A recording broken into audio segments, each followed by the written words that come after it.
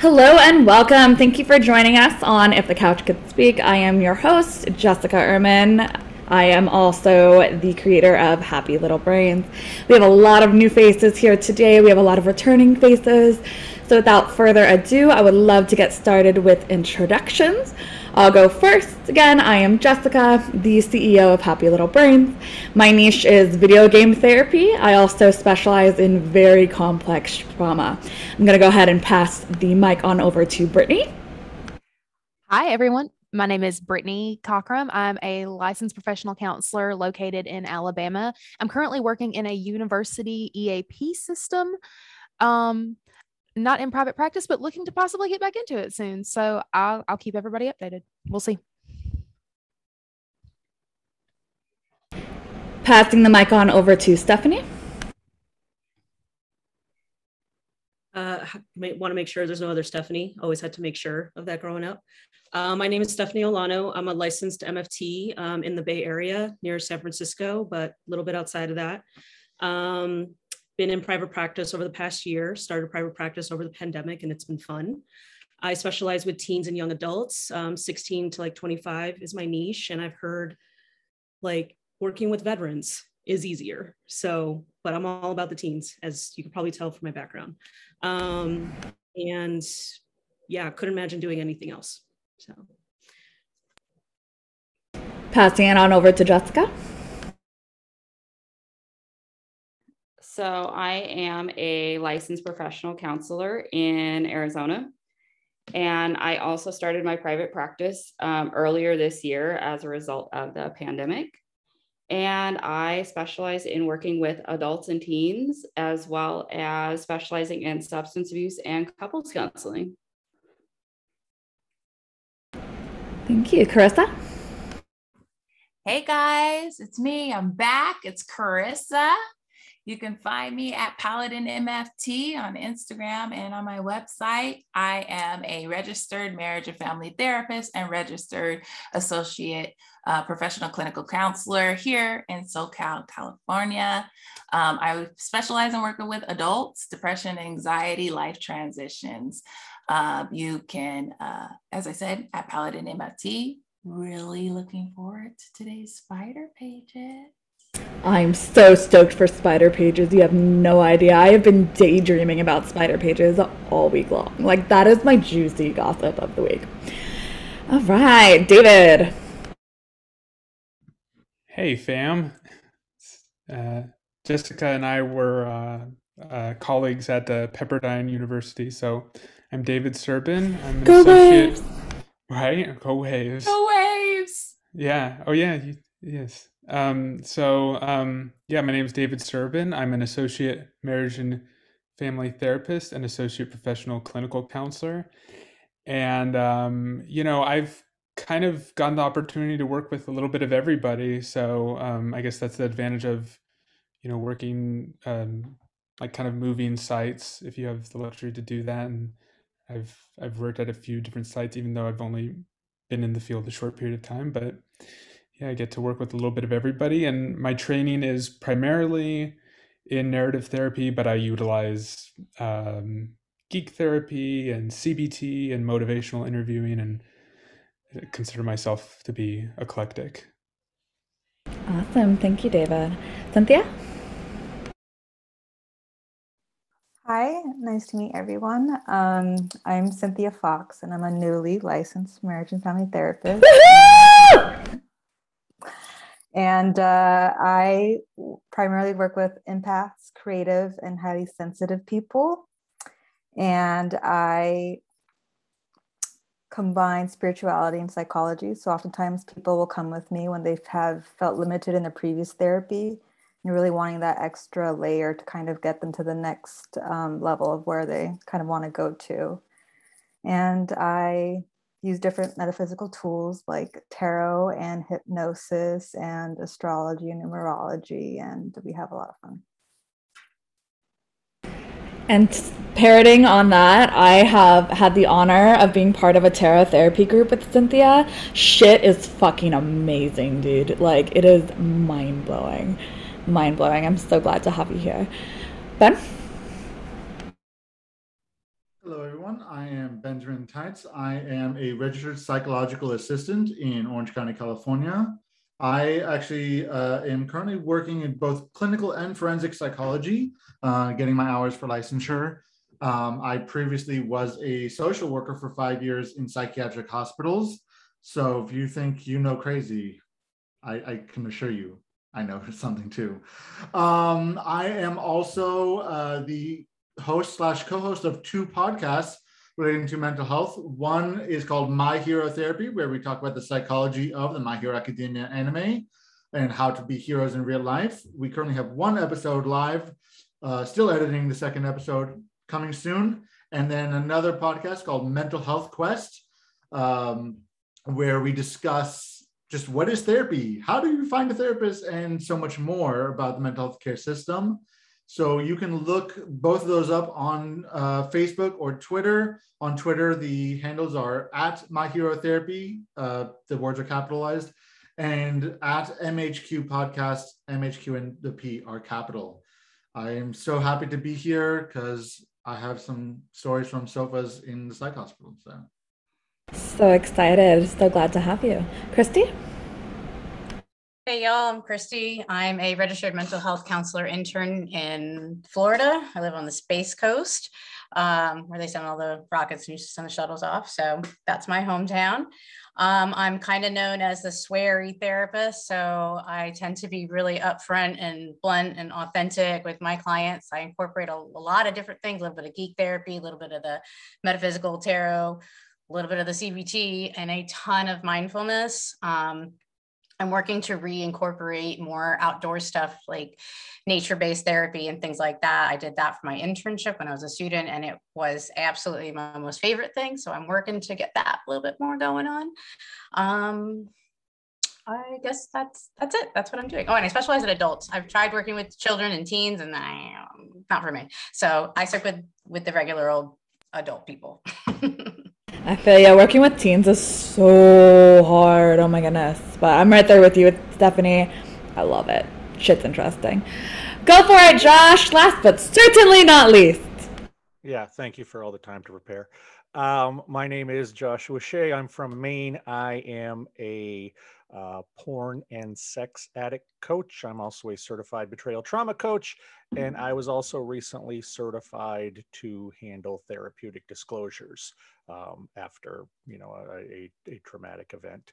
I've written 3 books. I was a TED Talk speaker. I went to the Red Sox game last weekend and saw a classic. And yeah, I guess I'll plug everything later. Awesome. So glad to have you guys. This week is probably going to be one of our most interesting weeks. We have a lot of really awesome things to talk about. But speaking of sheer awesomeness and hilarity and just juiciness, Carissa, take it away with the spider pages. All right. Hey guys, it's Carissa again. We're going to do what we do every podcast, which is talk about the spider pages. So just in case you're new to this and you haven't heard before, basically us as therapists, we have a licensing board that kind of keeps track of our legal and ethical obligations as we work with clients.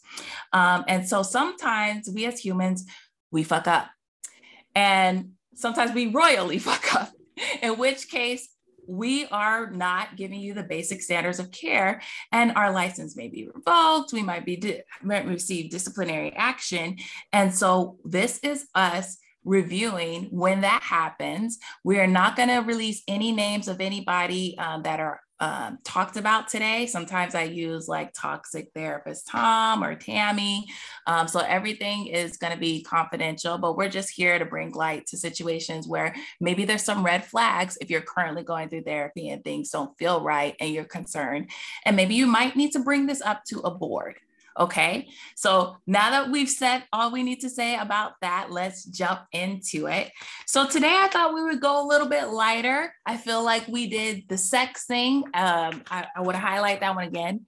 Therapy should never include sex.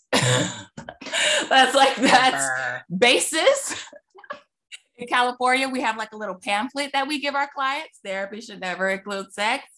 But also there's other things that kind of happen that get out of the way. I loved the last one. I thought the last one that we talked about was great, but let's get a little lighter. So this person that we're talking about, we're going to go with toxic therapist Tom. Okay.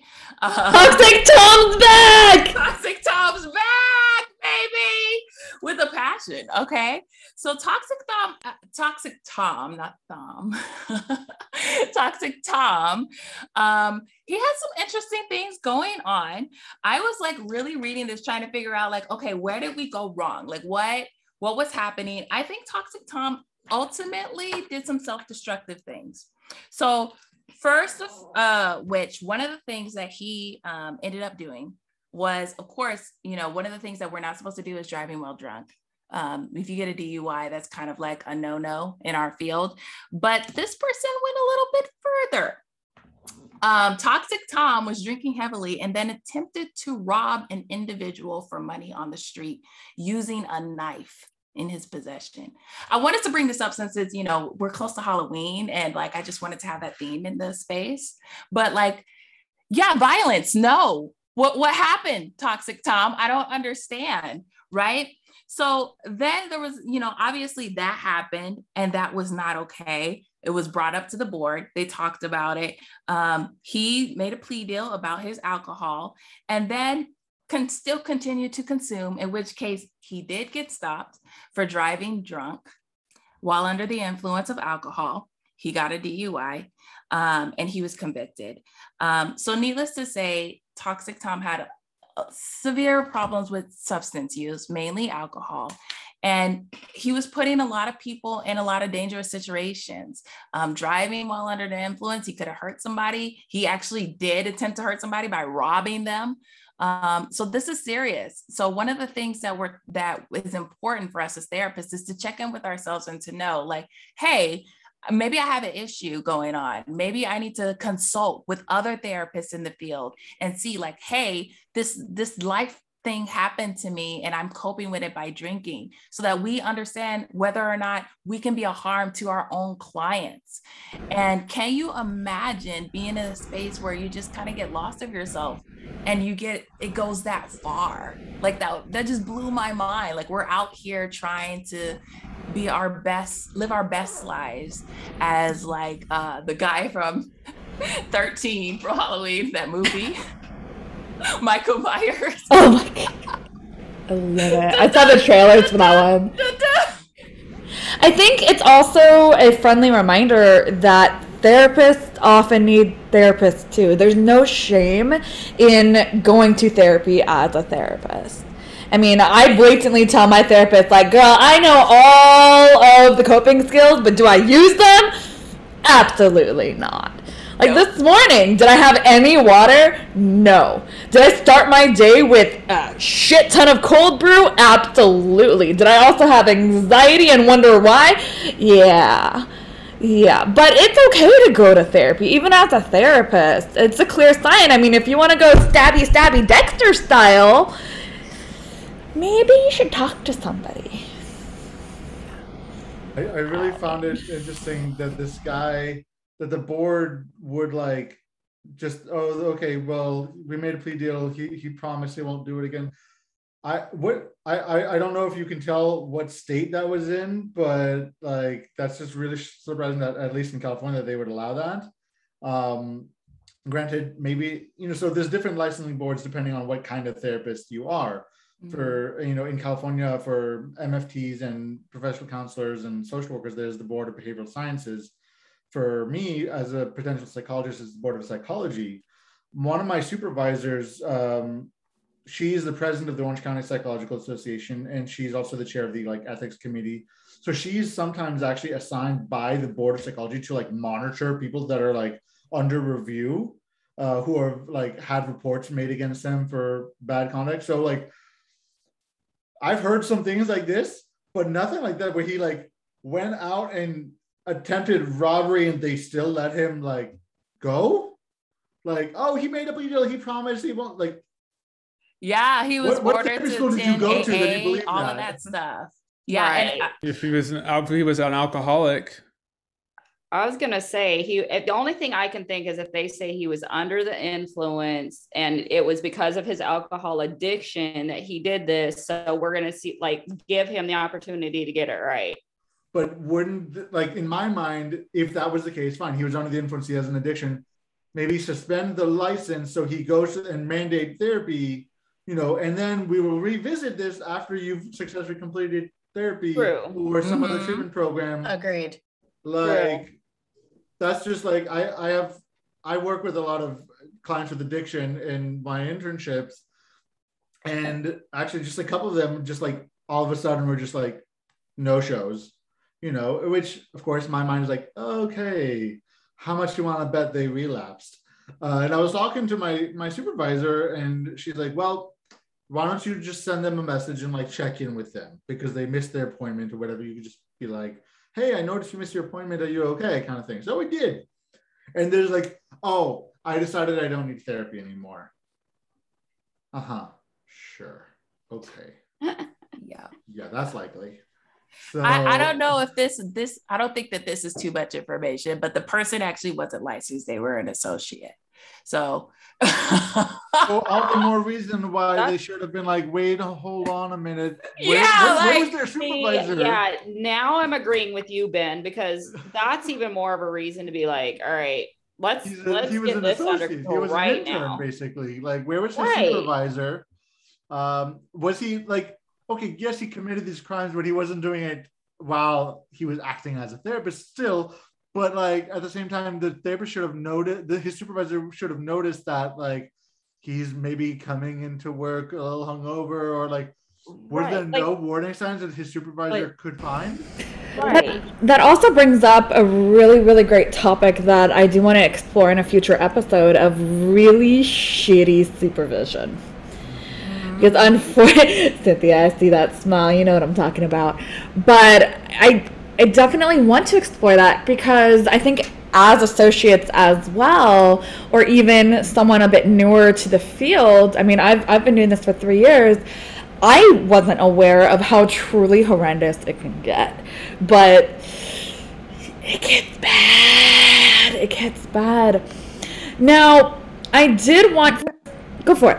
Yeah, and to couple that with like examples of what good supervision is like, to know what to look for or what questions to ask, I think would be helpful. Mm-hmm. Yeah. And to add to that, we're also like, a lot of these interns are meeting online, like on Zoom, so they're probably showing, I mean, how many times have we joked with clients or people like, this is the most organized corner of my life right now, but everywhere else is a mess, but that's not on camera. So maybe associate, who is getting supervised, but it's only like an hour out of their day, one corner of their life, they're able to keep it together there, but it's the rest of the time that's not the best. And probably a supervisor or the rest of his colleagues weren't able to see that. True. I think that did add a whole nother layer of complications, is just the changing. I feel like we I think all got lucky enough to have still had that face-to-face interaction. I feel like for most of us. Agreed. I mean, for me right now, like one of my supervisors, I meet with her primarily online just because of scheduling issues, but I see her sometimes in the clinic because she's meeting with another intern of hers. So I'll like catch her if I need something. And like, she constantly texts me to check in with me or whatever. So even if I'm not meeting with her, she's checking in with me. My other supervisor, it's like a mix between in-person and like online, just depending on her schedule, because that's the forensic. She's in court. Like, okay, I can't follow her everywhere, obviously. I'm not I'm not that kind of intern. And so, but either way, like a good supervisor is more than just, okay, we meet for an hour a week and you just tell me that your clients are still alive kind of thing. The supervisor is supposed to watch out for behaviors and also to train you in how to recognize these issues in yourself. Yeah. Mm-hmm. Absolutely. You can't know that off, like no one knows that going into it. It's really not hard to hide addiction though. I was an alcoholic for 24 years, and I sat next to my boss at different jobs, hammered as hell. and he never noticed. It's really not hard, because if people aren't specifically looking for something, and that was my alcohol, that made me slur, that made me smell, that made me walk funny, that, nobody ever saw the porn addiction that I had for the same amount of time. Second thing I'd say is, let's at least give him props for using a knife and not a gun.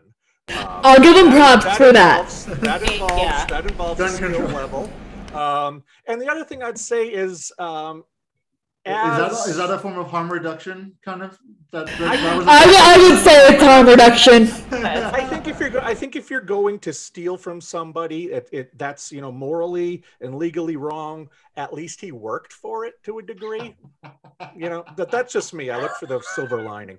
Anyway, the other thing I'm going to say is, and I say this as somebody who used to be very much at the top of this region in Maine as far as business goes.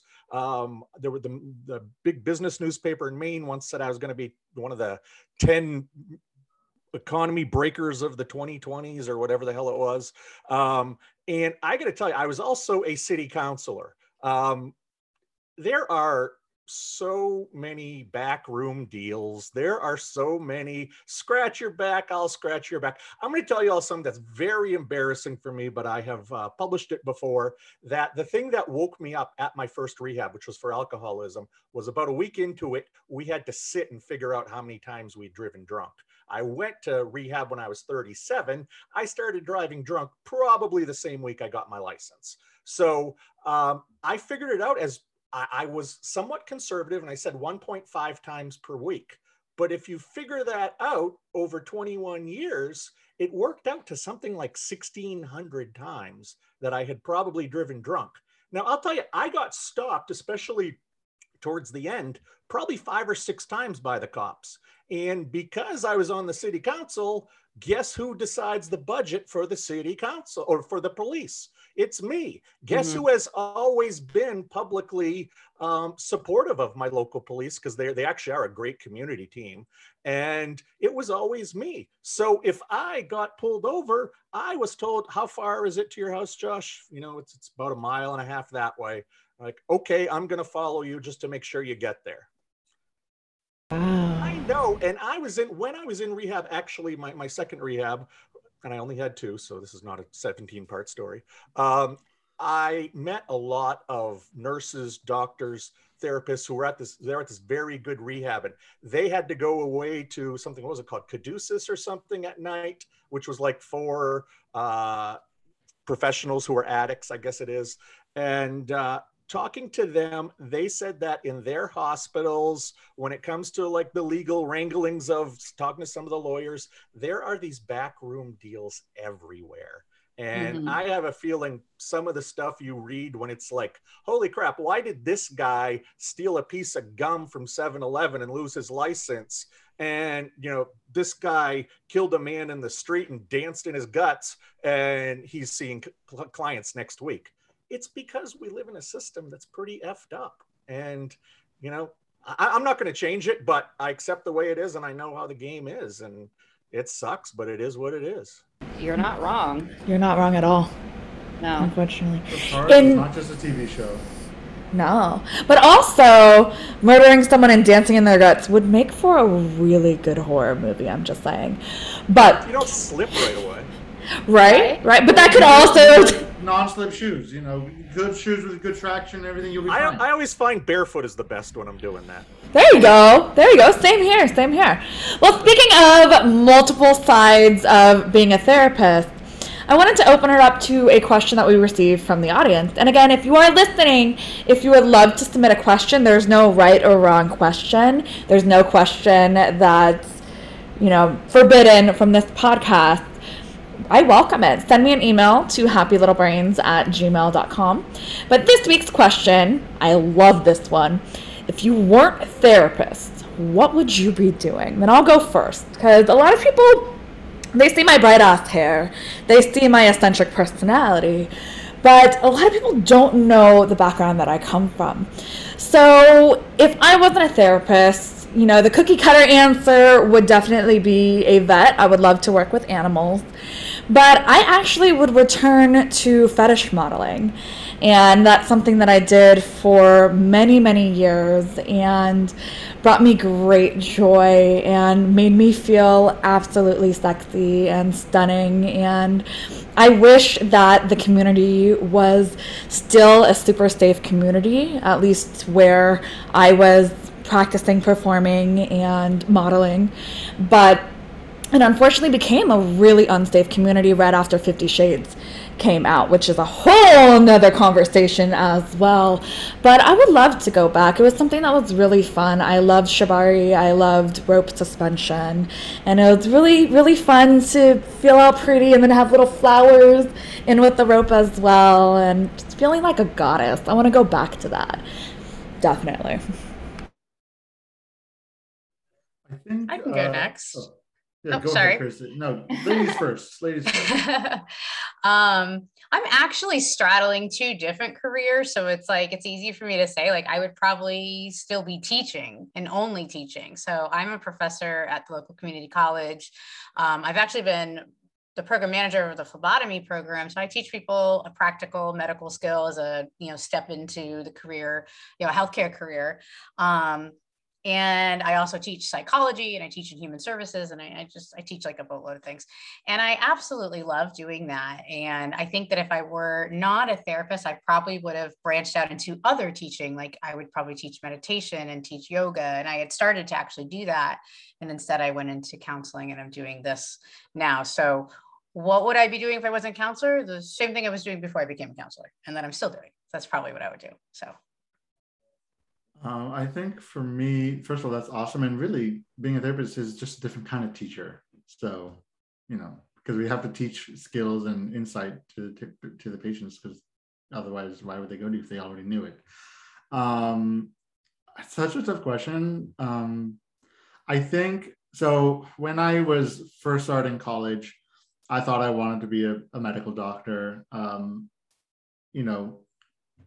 good, solid career kind of thing. Only problem was I literally cannot do math. I need fingers and toes and everything. So that lasted all of a semester.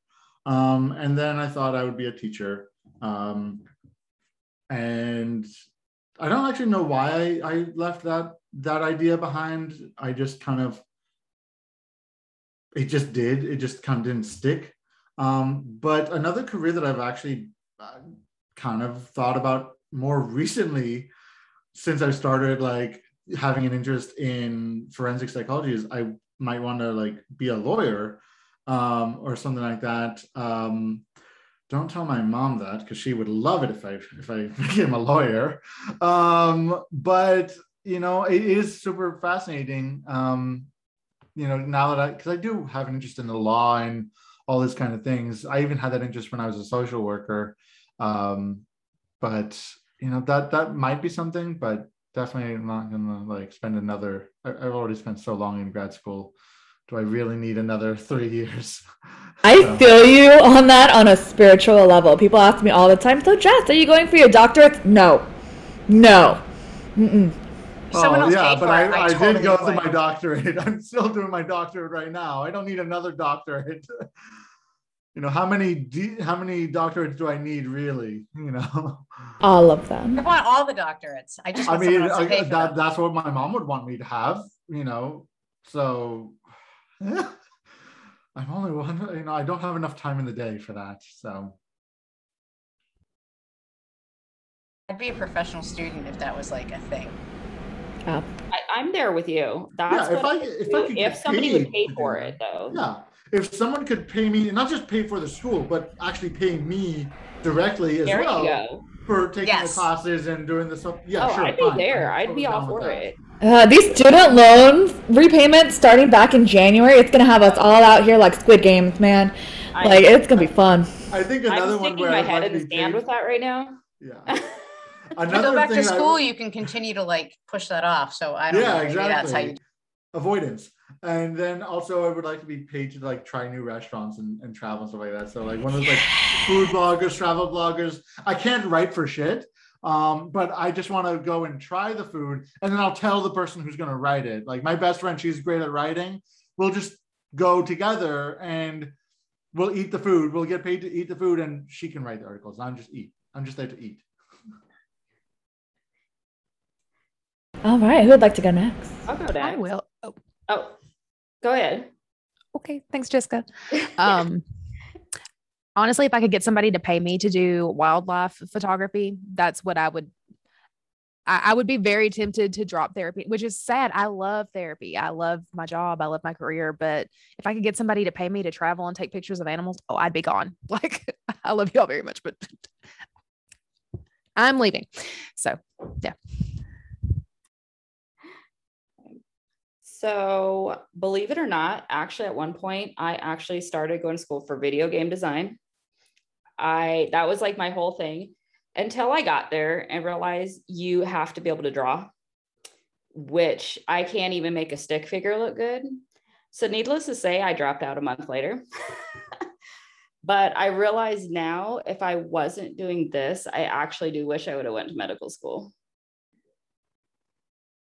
So, Super cool. How are you with math? I would have been wanting to do trauma though. I would have been, I'm way too much of an adrenaline junkie to like have my own like little like family practice office. I would have been working in trauma. But That's actually, and I was going to say that's actually how I got into trauma, but I stuck at math, Ben. I'm right there with you. I mean, part of it is the ADHD component. You know, I didn't know I had ADHD at a really, really young age, and I didn't have those fundamentals because my attention span is of a walnut, and like I cannot sustain my attention even with meds, and math was always my downfall. But I'm right there with you, Jessica. Like, I'm such an adrenaline junkie, and that's why I love working with really complex trauma. I think that's actually why I liked working at psych hospitals, because it was very like energy. It wasn't always. There wasn't always shit happening. It just almost daily you would have. There's just energy. You moving around, especially on an acute unit where the patients are there only like 3 to 5 days average, at least in California, depending on state, there's different laws, whatever. Right. But like I was always running around. I had to do assessments. I had to do court hearings. I had to do this. I had to do that. I had to call people. You know, I fed off that energy. You know, I'm a very energetic person. ADHD totally worked there. You know, but like at the same time though, it worked again. Your ADHD will work against you because you can go too far. Like you can be, you know, too energized. So Right.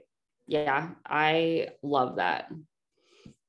So that was why that's why I like addiction so much, because when you're working with people with addiction, you never know what to expect. And I love it. Absolutely. So anyone who else would like to share real quick before we move on over to the poker face game? Cynthia, I see your hand.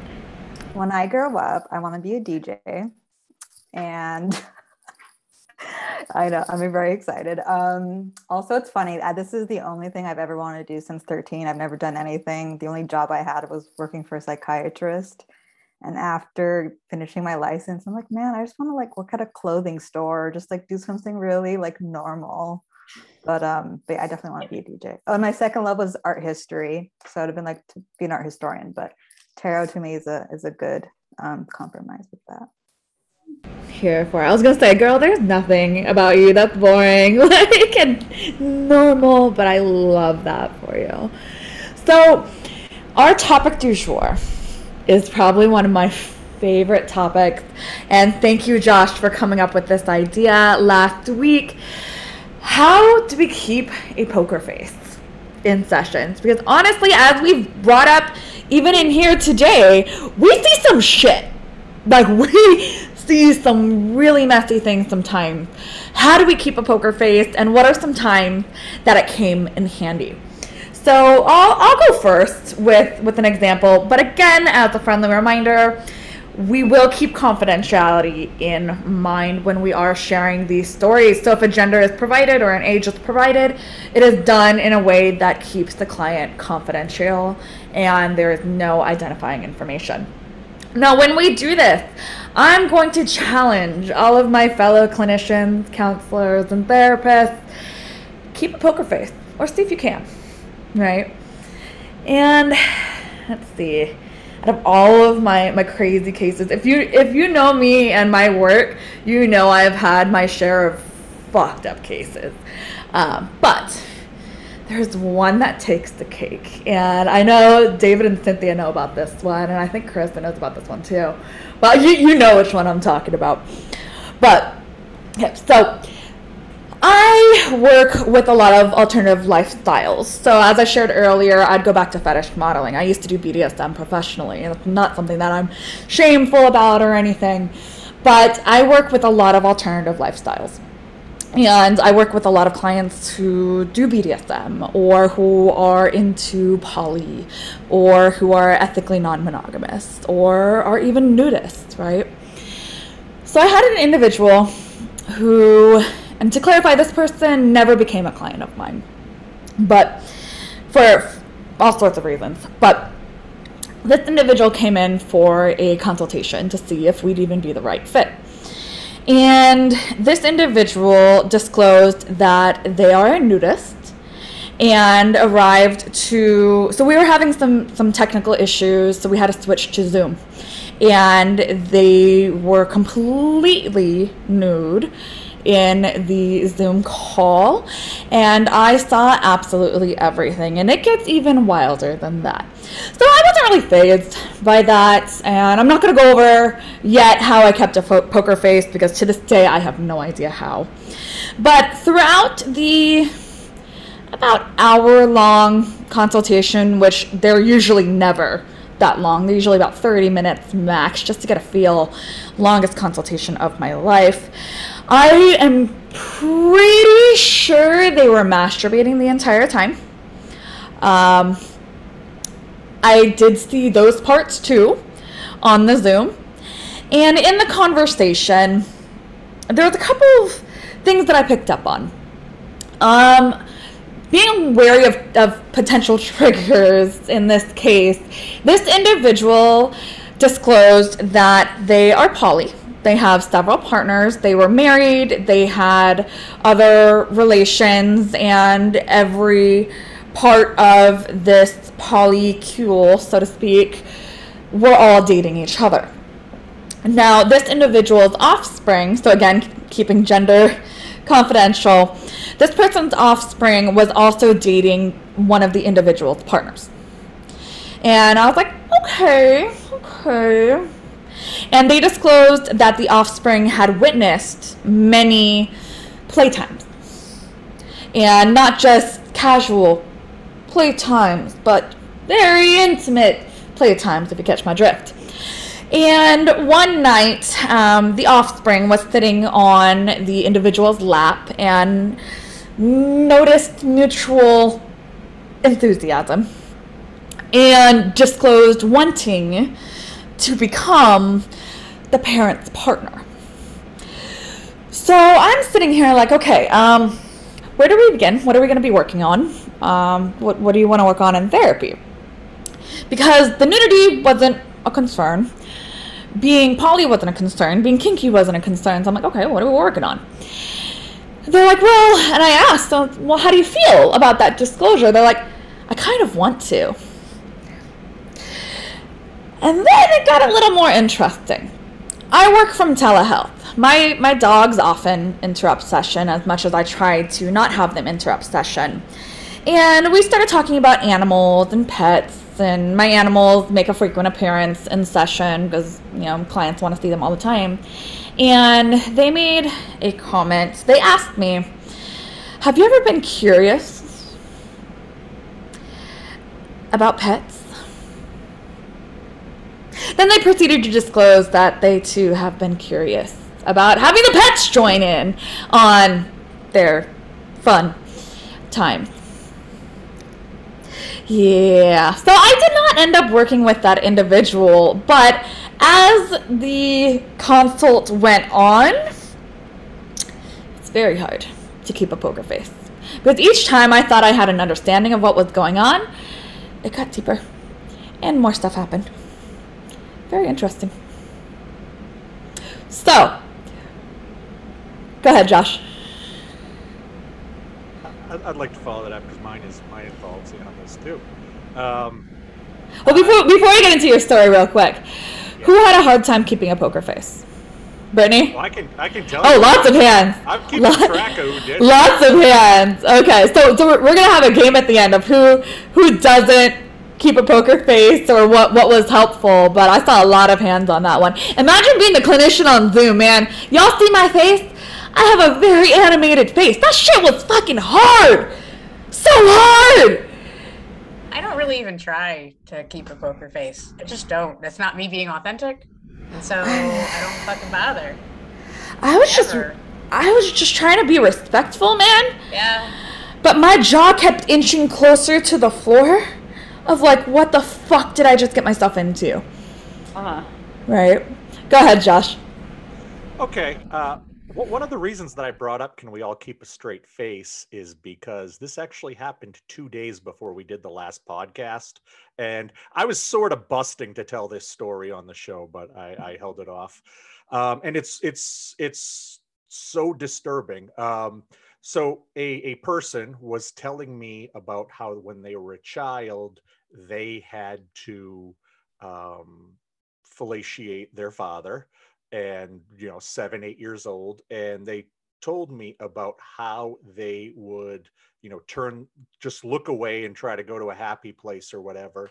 And one time it was, I think it was the father's brother, maybe it was the mother's brother, was there at the same time, and he started fingering the family pets.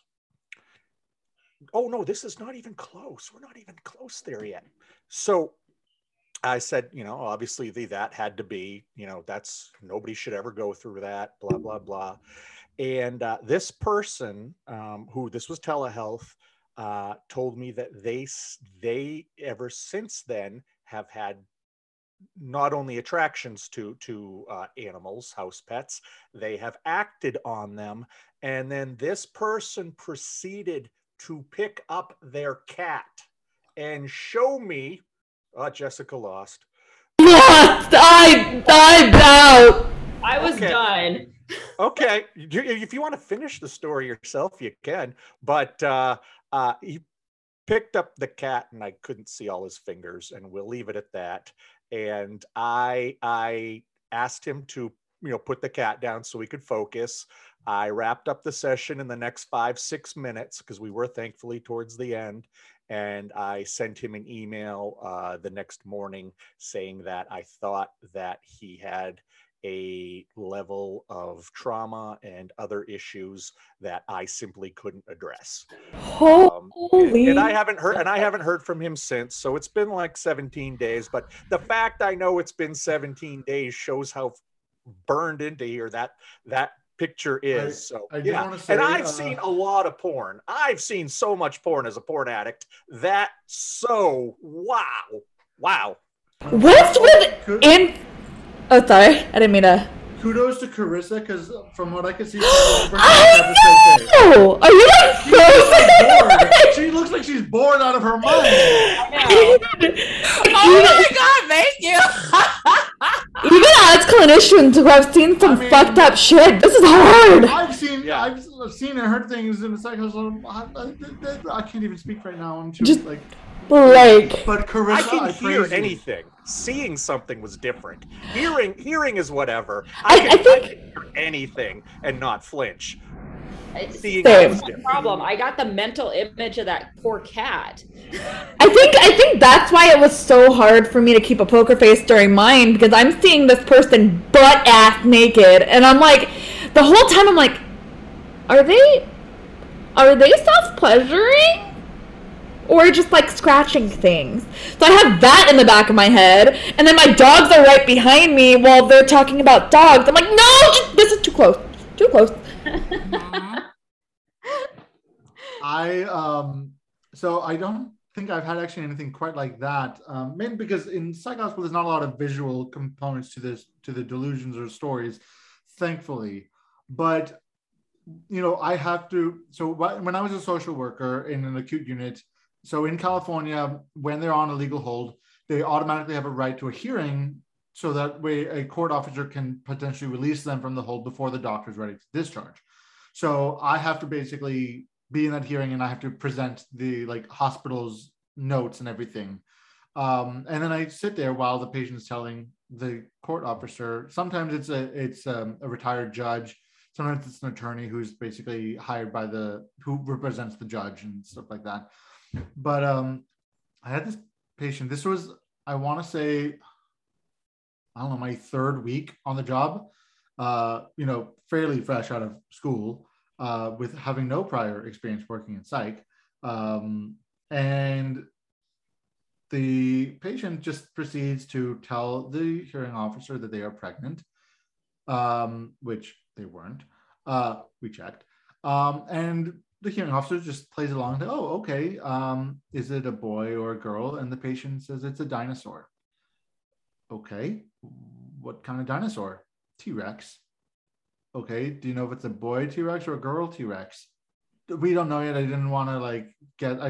wanted to be surprised. Okay, and when did this happen? Oh, I've been pregnant for 19 years. Because dinosaurs, when you're pregnant with dinosaurs, they take a long time. And I'm sitting there. Understandably so, though. Yes, they kept going. There was a lot more to it. I honestly cannot say everything because she described how she got pregnant with the dinosaur. I would spoiler, it wasn't from a dinosaur. It wasn't from a dinosaur. So, Okay, aliens, come on. Aliens impregnating with a dinosaur. Yes,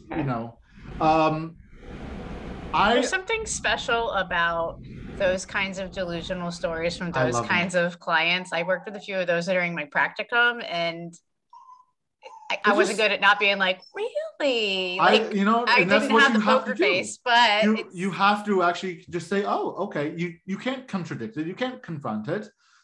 It's a delusion. So me and the hearing officer and the patient's rights advocate / attorney, we're all just like, huh.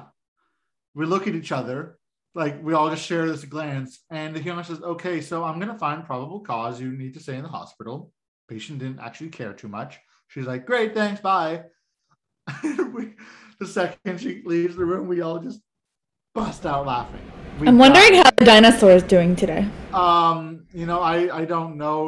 We don't. That's the problem with when you work in psych, is that you don't have a lot of follow-up. Once they discharge, the only time you know anything is if they come back, which is very sad. Because there are some patients that I really wanted to know that they did well. Others I kind of was just like, I don't think they're gonna do well. But there are some that had some progress, and I really was like, oh, I hope you went to your outpatient appointment. I hope you got connected with the boarding care.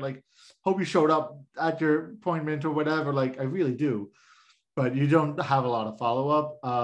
This patient, I don't know, they discharged a week later, still completely just out of it. We move on to the next delusional person. But I tell both my supervisors, and I've told every place I've ever worked, I love working with delusional people. I can sit and listen to a delusion and a psychotic rant just all day long. All day long. Those ones, I'm totally fine with that. Hearing a patient talk about, they're having arguments with their spouse or whatever, I'm just like, okay, all right, whatever. Obviously, I'm not rolling my eyes in session. I'm very therapeutic, but it's just come on, tell me something really juicy. Right. Cynthia, I see your hand. Since we're talking about animal stuff, I have such a good one. That's not mine. My couple's teacher in grad school actually shared it with us, but because I might have to hop off soon. But so I went to a really special school called California Institute of Integral Studies. You probably know, it's in the Bay Area. But I had this couple's teacher, and the unit was cheating and betrayal. And I think we heard from other classmates what his example story was. So we're all very excited. But basically, he had a couple that he was seeing. And the reason for coming in to therapy was that the wife was throwing the husband a really big surprise birthday party, because surprise birthday parties are always the best. And they invited everyone, like children, family, in-laws, all their friends, everything. And the husband usually hangs out in the garage. So she gathered everyone in front of the garage with balloons and everything, everyone they know, and they opened the garage and he's fucking the Great Dane in front, and everyone sees. And they're in therapy to try and reconcile their marriage and get over this. Surprise! The whole class, I mean, of 8 people is just like fucking dying. It's like, no, there's no way. How do you get over that? There's just no.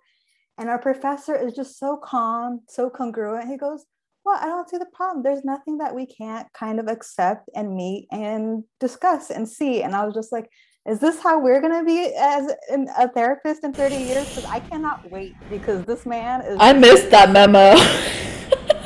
There, a lot of the professors, I know like a few graduates from your school, and they are very like mellow and chill. Like you can, they're like Teflon people, I swear. Because like you can throw everything at them and they're just like, okay, well, let's approach this in a more like honest way. Like how do we find like solutions together? Very like it takes a certain kind of person to be in the profession. So I think I fucked up, because our professors, I know David can speak on this too, because we went to the same grad school, and Krista went to Pepperdine as well. I'm not sure if we had the same professors, but David and I actually had a lot of classes together in person. Our professors were so extra, and I love it. And that's where I got a lot of my big personality from.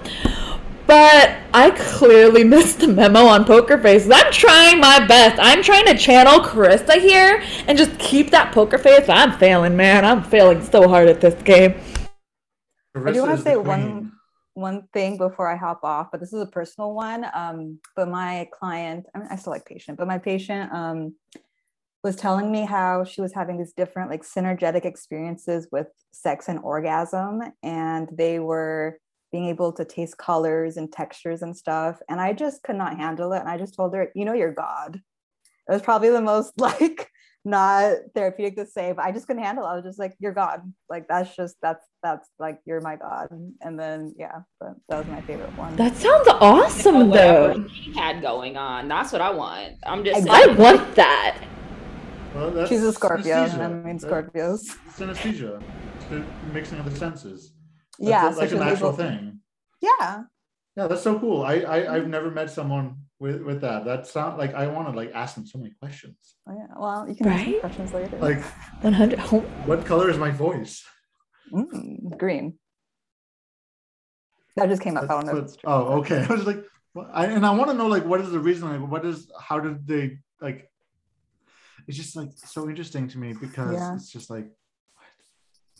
My husband has a touch of the synesthesia. Like it's very mild, but it's always interesting when we do. Every now and then he'll tell me something's a color, and I'm like, really? Okay, why that color? And then we have fun conversations about how I kind of think things in colors, but not in the way that he does. So it's definitely a fun conversation. I think it'd be really cool to find a clinician or even someone who does have that and invite them on in for a conversation as well, which would be really, really neat. Let's continue with the Poker Face. I have to hop off, but bye, love. I will see you next time. Bye. I have to go as well, but it was wonderful to meet you all. Bye, Ben. Until next time. Bye. All right, let's continue. I wanted to know how cute the Great Dane puppies were.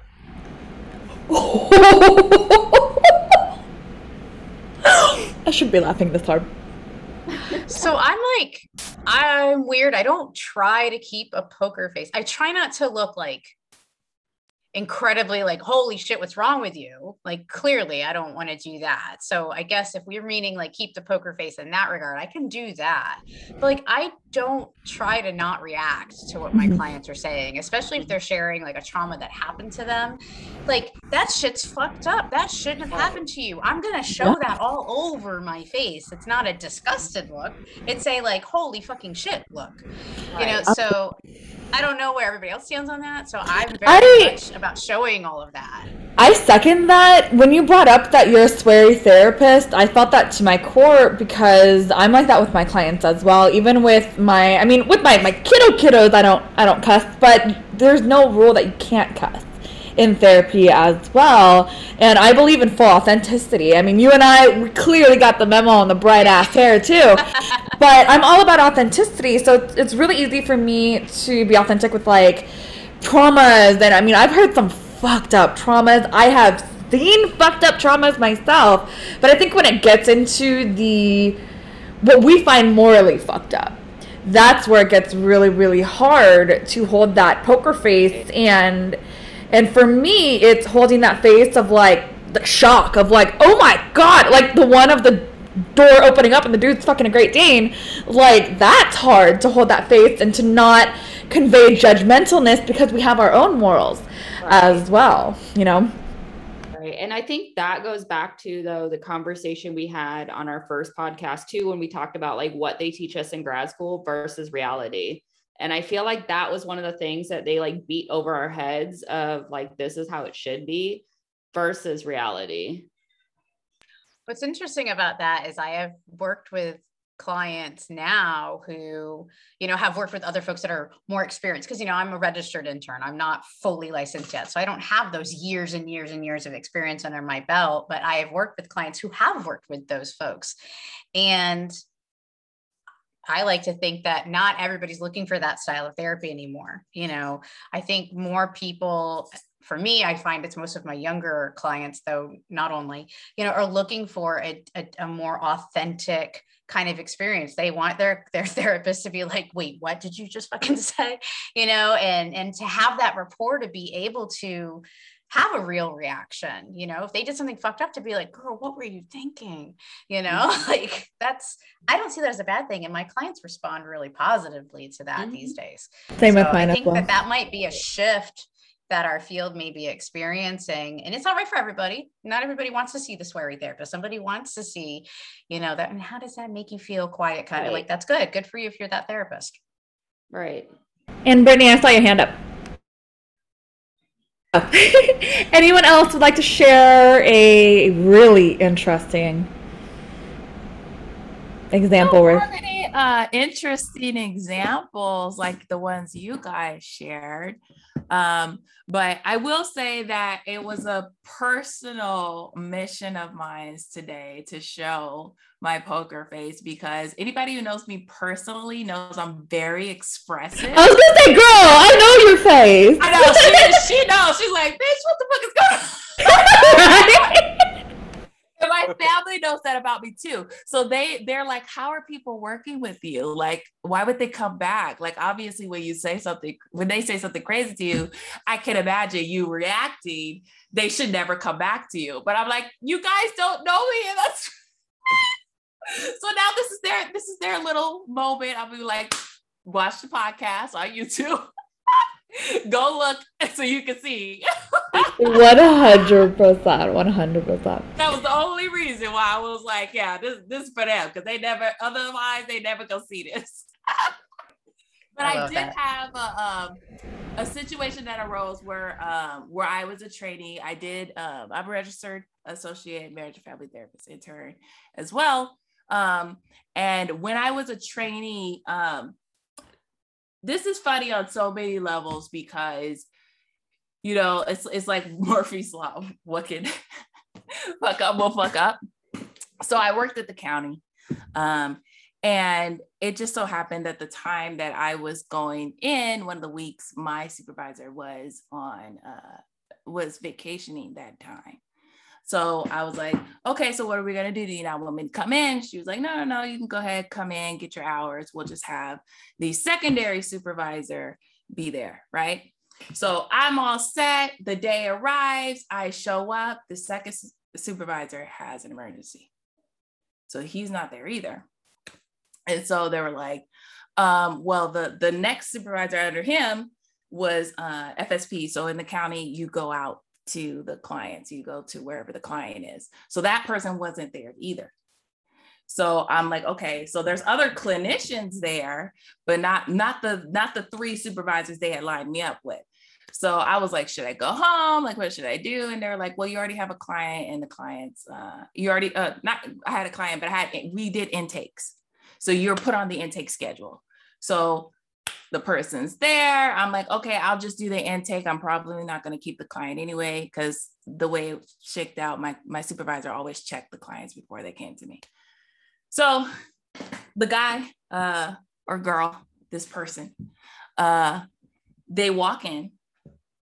And the first thing I notice about this person is that they have this really like a scar on their neck. And so my first thought is, okay, because I realized I checked the date, and then I'm like, oh, this is hospital discharge day, and I have no supervisor. So now I'm going through the intake, and I'm thinking in my mind, because I'm just a trainee, I'm thinking in my mind, like, okay, I know what to do. I know what to do. I have to do the Columbia Suicide Risk Assessment. So I'm asking the questions, and the guy's like dodgy about the answers. The girl's dodgy about the answers, right? This person. And so I'm like, okay, have you ever had a suicide attempt? And they're like, yes. And I'm like, okay, cool. So how did it happen? Because in my mind, I'm like, I can clearly see, but also they never said that that's what happened. So I still have to ask.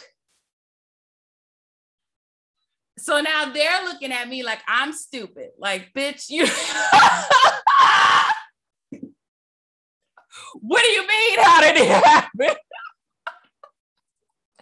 Because in the Columbia Suicide Risk Assessment, it's very detailed. You have to ask very detailed. Yep. You have to be like, when was it? Where were you? What did you do? What was the plan? What was the intent? What happened afterwards? Were you hospitalized? Like, there's all these details. It's like full length battery, basically, of what happened, when it happened, how did it affect the person, all the da.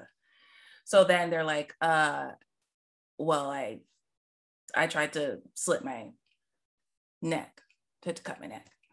And I said, okay.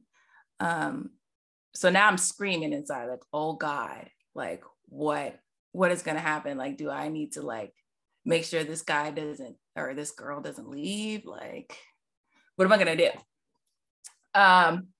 So I have no supervisors. Poor thing, man. Again, I have no supervisors this day. But there's other clinicians there. And, of course, it's a county facility. So there's like, we have like the security guards and whatnot. So if anything was going to happen, I was going to be fine. But I still was sweating under my collar. Like, oh my God, what if I fuck this up? So we get to it. And then we talk about another suicide attempt. And he's like, or she's like, it was pills. But I don't really think that was a suicide attempt. And I'm thinking in my head, oh, because slitting your neck was the bar. So the pills don't count. So in my mind, I'm like, what have I gotten myself into? Because now I'm 2 hours in, I'm trying to finish this up. And so I was like, what do you want for therapy? And they're like, yeah, well, my mom said I should come and I should get help. And I do want to get help. And so I finished it up. I asked this person, like, yo, do you have any suicide ideation right now? Do you have any plans or intent right now? And she's like, no. So they leave. And I'm like, okay, cool. I finished it. The next day, my supervisor is like trying to find me. And it's like, yo, did you see such and such? What happened? And I was like, oh yeah, I did the intake and I did not take them. And they're like, well, their mom came and they were trying to ask, like, why weren't they put in an inpatient place? And they were like, why didn't you do XYZ? Why didn't you talk to XYZ? I was like, you weren't there. such and such wasn't there, and such was also wasn't there. Again, on bad supervision, because a supervisor should not put a trainee in that position. Like, even as a trained clinician who specializes in suicide ideation, I would be shaking so hard of like, holy shit, what do I do? Like, what do I do? Right. I was so terrified and I was so scared. And then I was like fucked up the rest of the week because I thought I fucked up. Because I did the assessment, like I answered all the questions like I was trained to do. The person said no. I was like, okay, well, there's nothing really I can do from here. And so they were like, oh, well, you know, if that happens again, you should just bring in another clinician. Like you could always like trade it over. And I was like, yeah, that wasn't explained to me. This is an after the fact kind of conversation. So now I have to live with this and be upset. But long story short, the person ended up seeing another clinician after me. And this person, I'm sure has got the help that they need, hopefully. But it was a really, I think, educative experience for me to understand, like, if I don't know what's going on, like, I'm just going to bother everybody. And I think from that point on, it made me be like, hey, am I doing this right? Hey, are you available? Hey, I'm doing this. Mm-hmm. And I think I needed to have that happen so that I know that if something happened in the future, if a crisis of that nature happened in the future, which ultimately did later on, as things do, we're in therapy, that's kind of what happens, that I could depend on myself, that I could think on my feet, and that I could get the help that I needed to help me through that. So I wanted to share that. Thank you. Jessica, I see your hand. I'm just going to say, though, unless you work in a community mental health setting in which the crisis response team is in the same building, but yet won't respond when we're having a crisis for somebody in group in the same building. That's always great. Oh. And things get messy. Go ahead, Stephanie. What I was going to add to this is, like, I think that's why a lot of therapists are moving away from the poker face, you know, because that's part of us like having our shit together and us having like this professionalism, like we're the expert, like we're supposed to know everything. But really what our client really needs from us is another human, is another 100%. Like, like I and this is kind of why like a lot of people are kind of thrown off when working with teens, is because you have to be very authentic. You have to be real. Oh, they'll see through you real quick. Yeah. So, and I had no problem doing that, but you also have to be comfortable with that yourself, you know? And if you have to like put on this facade and be like, yeah, I know what I'm doing all the time, I think that's why there's a lot of burnout. 100%. And unfortunately, for a lot of these trainees and interns, like they kind of are sons of wolves, like Chris was saying. Like, I've been through similar situations, and I've many people who are like, I understand. But what's not being told is like that's not how it's supposed to be. You're supposed to be supported. You're supposed to be guided. But unfortunately, we don't get that. Nah, it's all about that authenticity, man. Honestly, that's what I'm learning more as I go on. And I know I've kept y'all for a really long time today, and I'm sorry, but I'm also not sorry. You guys are welcome for a longer episode this week. But I did want to kind of share something that I've started doing as well to kind of help everybody out. Each week I upload on my website, happylittlebrains.com. That's little with an L-I-L, brains, plural. If you don't know the name, look at any of the podcasts. It's right there on there for you. But I have uploaded agendas. I've also uploaded the dates that we will be recording. I do try my best to upload the recordings the same day if I can. But y'all know technology. Sometimes it's like the file's too big. I'm like, your face is too big. But also, tonight I'm going to be partying it up at 3:11, so this podcast will be uploaded a little bit later. But if you guys ever want to see what's coming up in the upcoming weeks, feel free to check that out. Always welcoming clinicians to come join the fun, come join the party. But next week's going to be one of my favorites. It's going to be Halloween, y'all. Come dressed up. Come with your awesome Halloween goodness.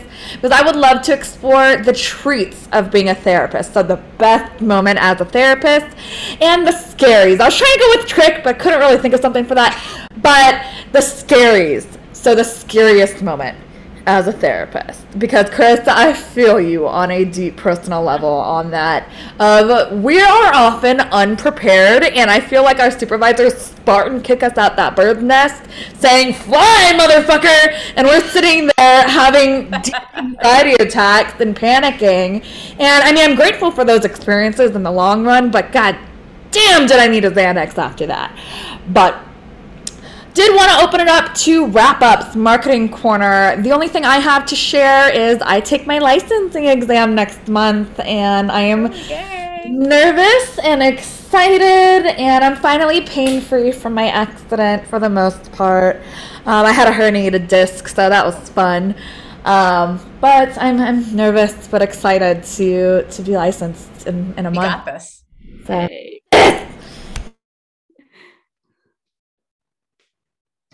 Anyone else would like to share? Go ahead, Jessica. So it is October, so we are in Pregnancy Loss Awareness Month, which is something that hit awfully close to home for me earlier this year. And so I am actually starting a pregnancy loss support group online. Oh, cool. That is starting as of the 27th.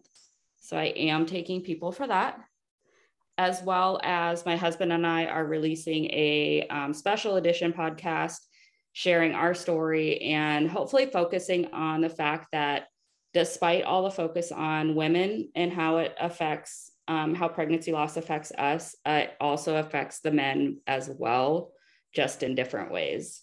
Mm-hmm. Absolutely. Thank you for sharing. And one quick thing, I know, Josh, you luckily have something to share this week. I saw you unmuted yourself.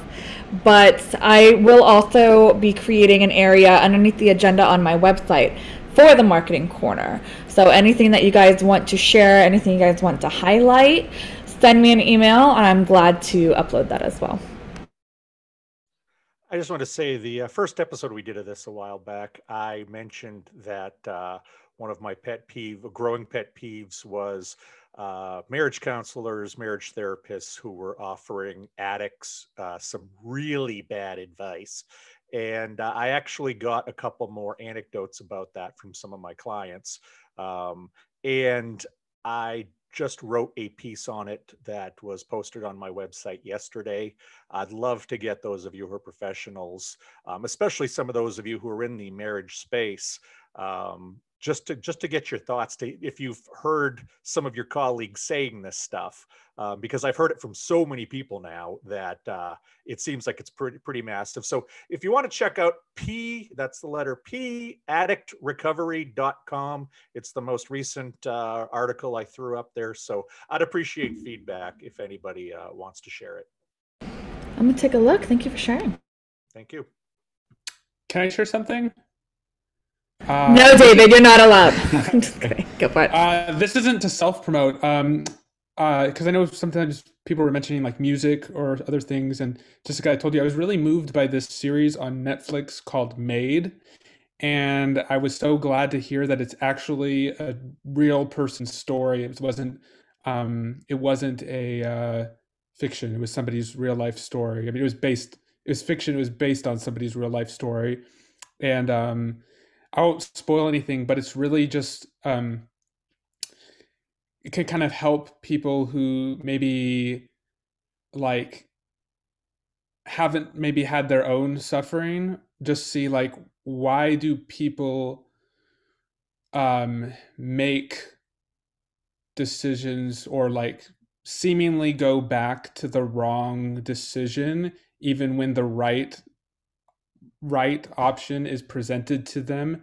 And so you can kind of like track this person's emotions, and it shows how much money they have in their bank account as they're going through the series too. So it's just a really interesting series. I won't spoil anything, but just thought it really moved me. And so I don't know if anybody else here has seen it, but I found it very moving, and maybe you guys would enjoy it too, or whoever's listening would enjoy it. You said Netflix? Yeah, it's on Netflix. Awesome. I'm going to check it out. Thank you for sharing. Would anyone else like to share in the marketing corner? I got a couple things, just kind of in the background, but I'm starting a podcast as well called Gutter Cognition. It's where me and my partner discuss different mental health stuff, different nerd culture stuff with comic books and graphic novels.